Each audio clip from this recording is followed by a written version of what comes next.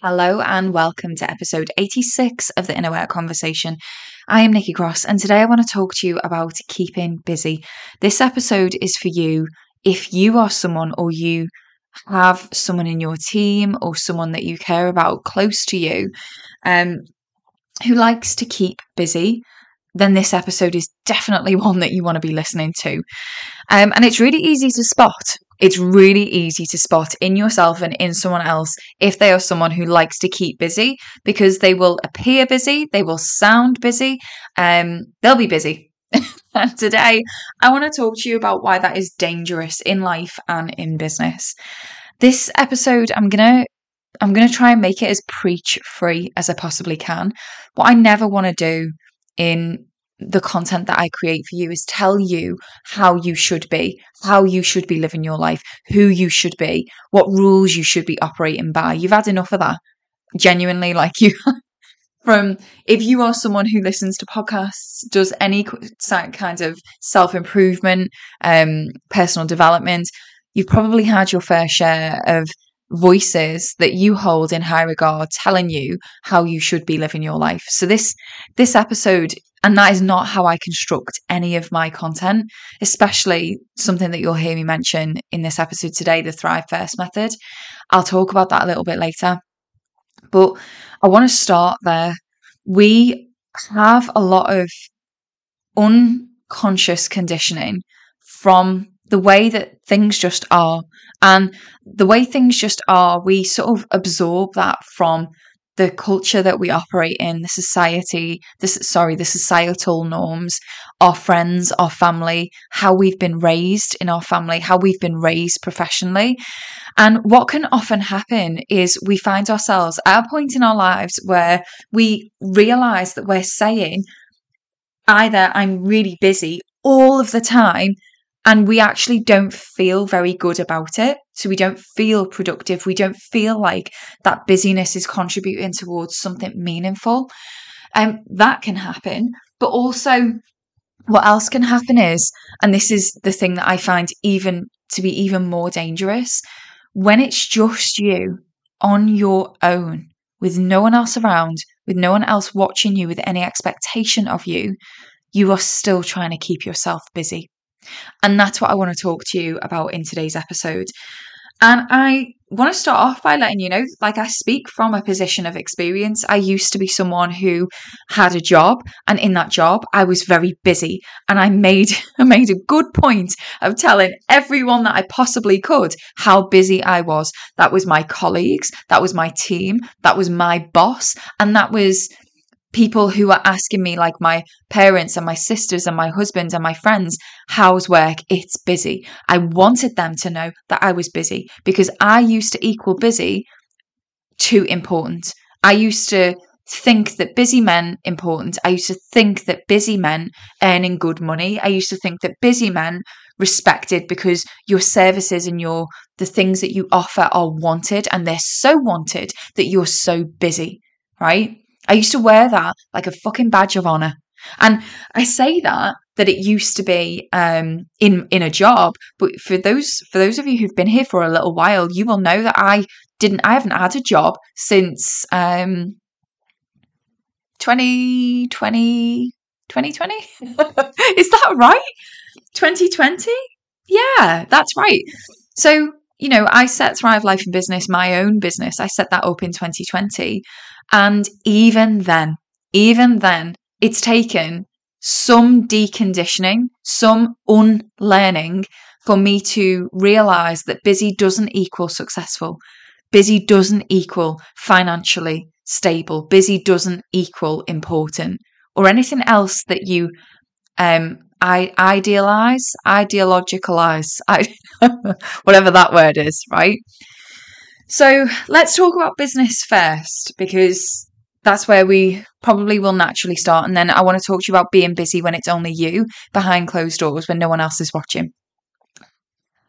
I have realised lately, for those of you who don't know, I'm reopening the doors to the Thrive First method in September 2022. And I'm currently preparing for that, right? So preparing for that looks like getting the marketing material together, figuring out what I'm going to say to explain to the world, what is the Thrive First method? What is it? Because I can tell you that in the past, when it's been misinterpreted by people who I thought knew better, to be quite honest, as a productivity tool, it felt like a stab in the heart. I know that's really dramatic, but it really felt like a stab in the heart, because the way it was being referenced to by someone who clearly didn't really understand what it is that I did, fair play as well, it was sort of referenced to as like, thinking about your to-do lists and thinking about your goals and thinking about this. And it's like, no, this isn't a productivity tool. That's why I've renamed it and trademarked it the Thrive First method, because I want the Thrive First method, for those of you who don't know, it's here to question the things that you don't normally question. What is it that you are busy doing? Where is your busyness taking you to? Why do you have the goals that you have? What are those goals and the achievement of those goals contributing towards? Does that make you happy? Or is that just what you think is expected of you? Are you doing that because you want to? Or are you doing that because that's what you think the norm is in someone in a position like yours, who earns what you earn, who drives the car that you drive at the age that you're at, right? What ideals are you comparing yourself to, thinking that that should be the way that you are, even if you are someone who's self-employed and there's no clear set sort of path for you to go on, but you even will be looking online and comparing yourselves and looking at how old is that person compared to how old am I? Where are they on their life path and where am I on my life path? You all know what I mean, because we've all done it. And what the Thrive First method is here for is to help you question, why do you think that you have to do that thing? Why are you doing it in that way? And the Thrive First method is literally a method that you practice that helps you actually determine, what does thriving even look like to you in life and in business? And it gives you the tools that you need to thrive first, not if you hit a certain goal, not when you get that salary or you take on this many clients, not after you've validated yourself through means X, Y, and Z. Thrive first. Because that is the thing that I see missing in so many of my clients who come to me initially, is that they are waiting to thrive. In fact, thriving is so very far down their to-do list, they've forgotten what it even looks like.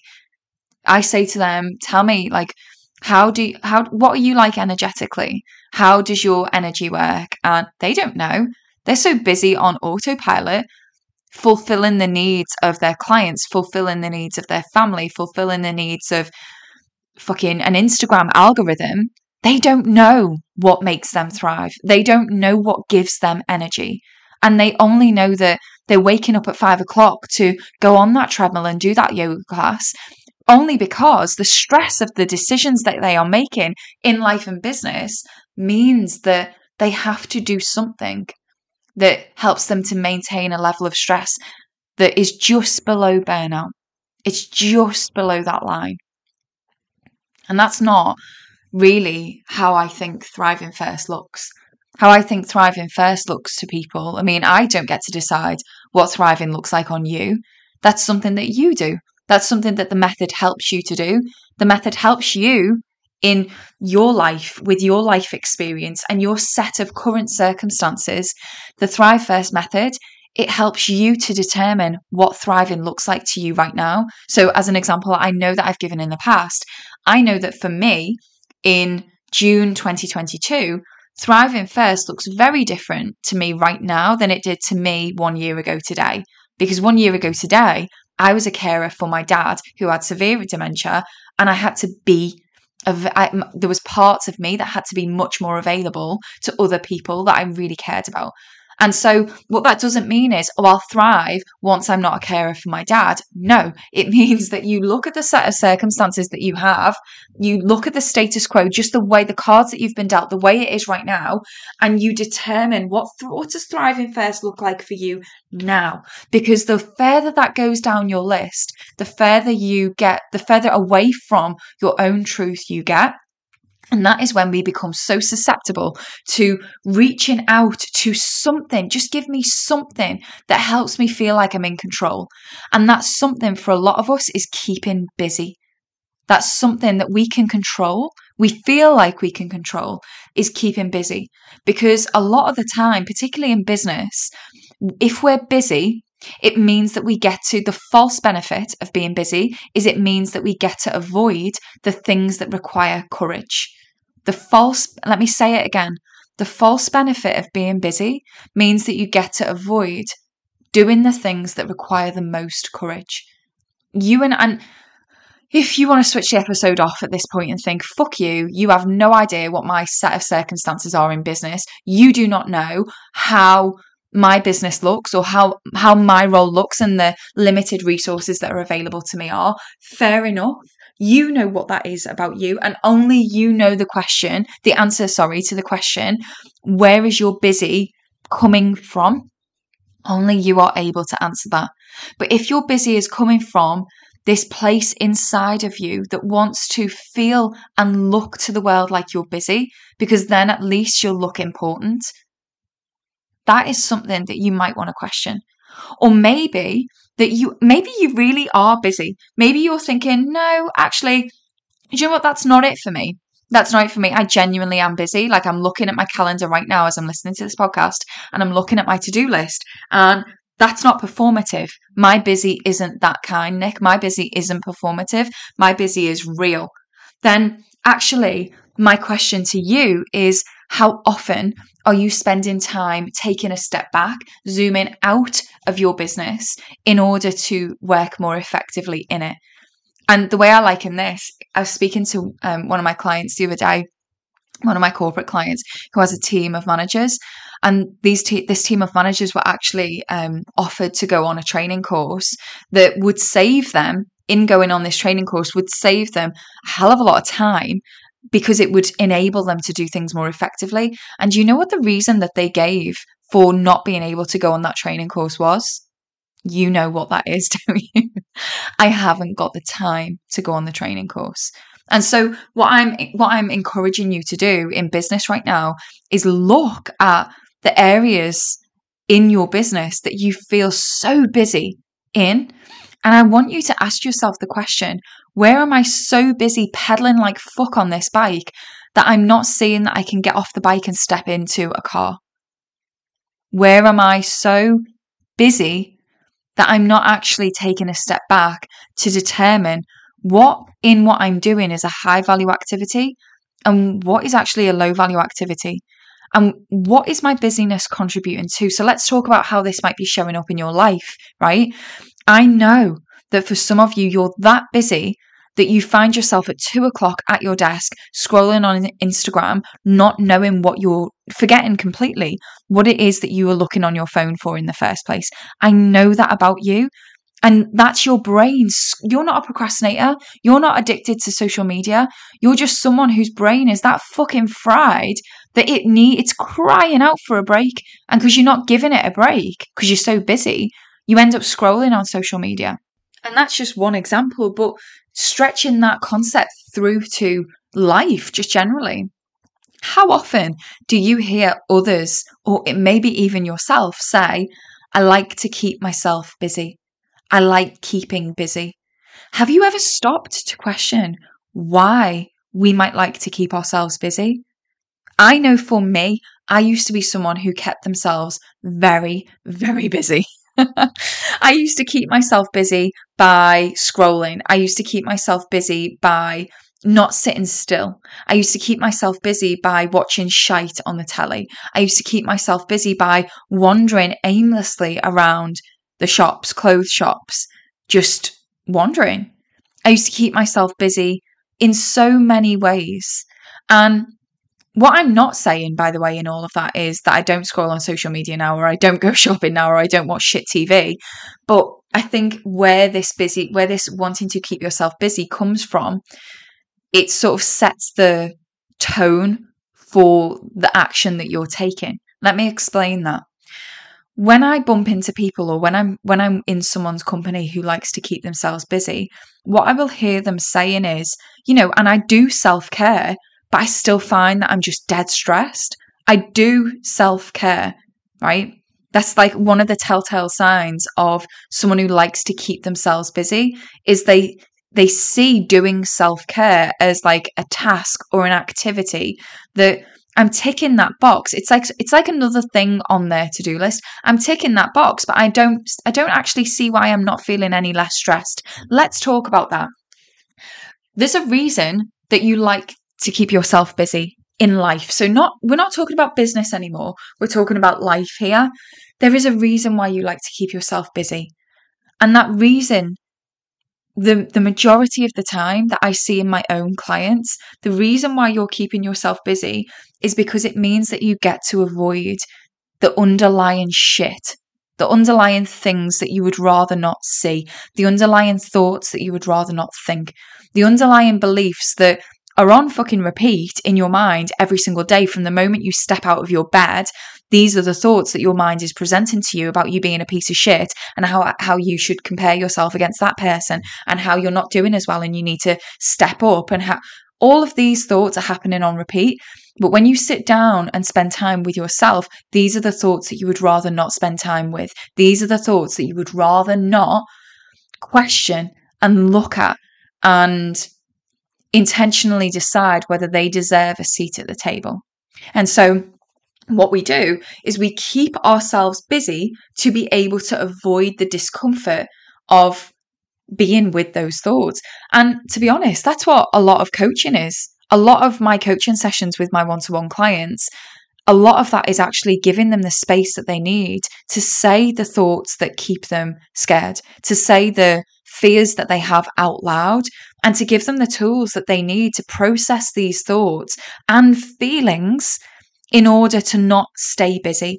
So that when they have finished work for the day or they wake up, the first thing that they don't do is scroll aimlessly. The first thing that they don't do is consume content or food just to fill this void so that they don't have to think about their feelings, so that they don't have to meet the parts of themselves that they'd rather not meet. So let me give you a personal example. The pain that I used to feel being in a job that I knew didn't fulfill me. And I knew that there was more for me, not more as in more, like there was a different way for me, but I was petrified of listening to that voice. So what I would do is I would push that voice down, and every now and again, it was like holding a bubble of water holding a bubble underneath water with my hands. Every now and again, usually when I was hormonal or tired, this bubble would bubble up and I'd lose my shit. And when I would lose my shit, I would take it out on the people that were closest to me. I would start questioning what's wrong with me. I would overeat. I would indulge in things just because it helped me to avoid the feelings that I didn't want to feel. And ultimately, the pain that I was feeling was coming from me ignoring what was in my heart, what was my truth. And that's what I mean. When we're someone who wants to keep busy, I like to keep busy, what we're doing is avoiding the anxiety as opposed to accepting it and acknowledging that it might be there and learning and getting the support of dealing with it. When I like to keep busy, might that be because there's some grief that you're not acknowledging, or there's something that you know that you need to process, but maybe you're not sure how to process it. Maybe it's not grief or sadness or anything in that vibration. Maybe, like me, it's something that you really want in your life or in business. And just the very fact of you spending time with yourself shows you what you want and that you haven't got that right now in your life and makes you feel sad because of that.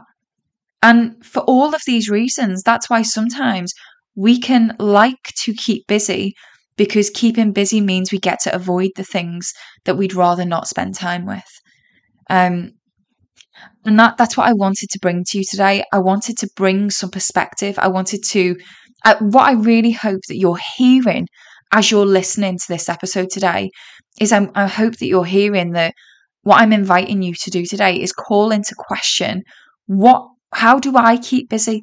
What do I do to keep busy? What do I like to do to keep busy? And how am I avoiding myself?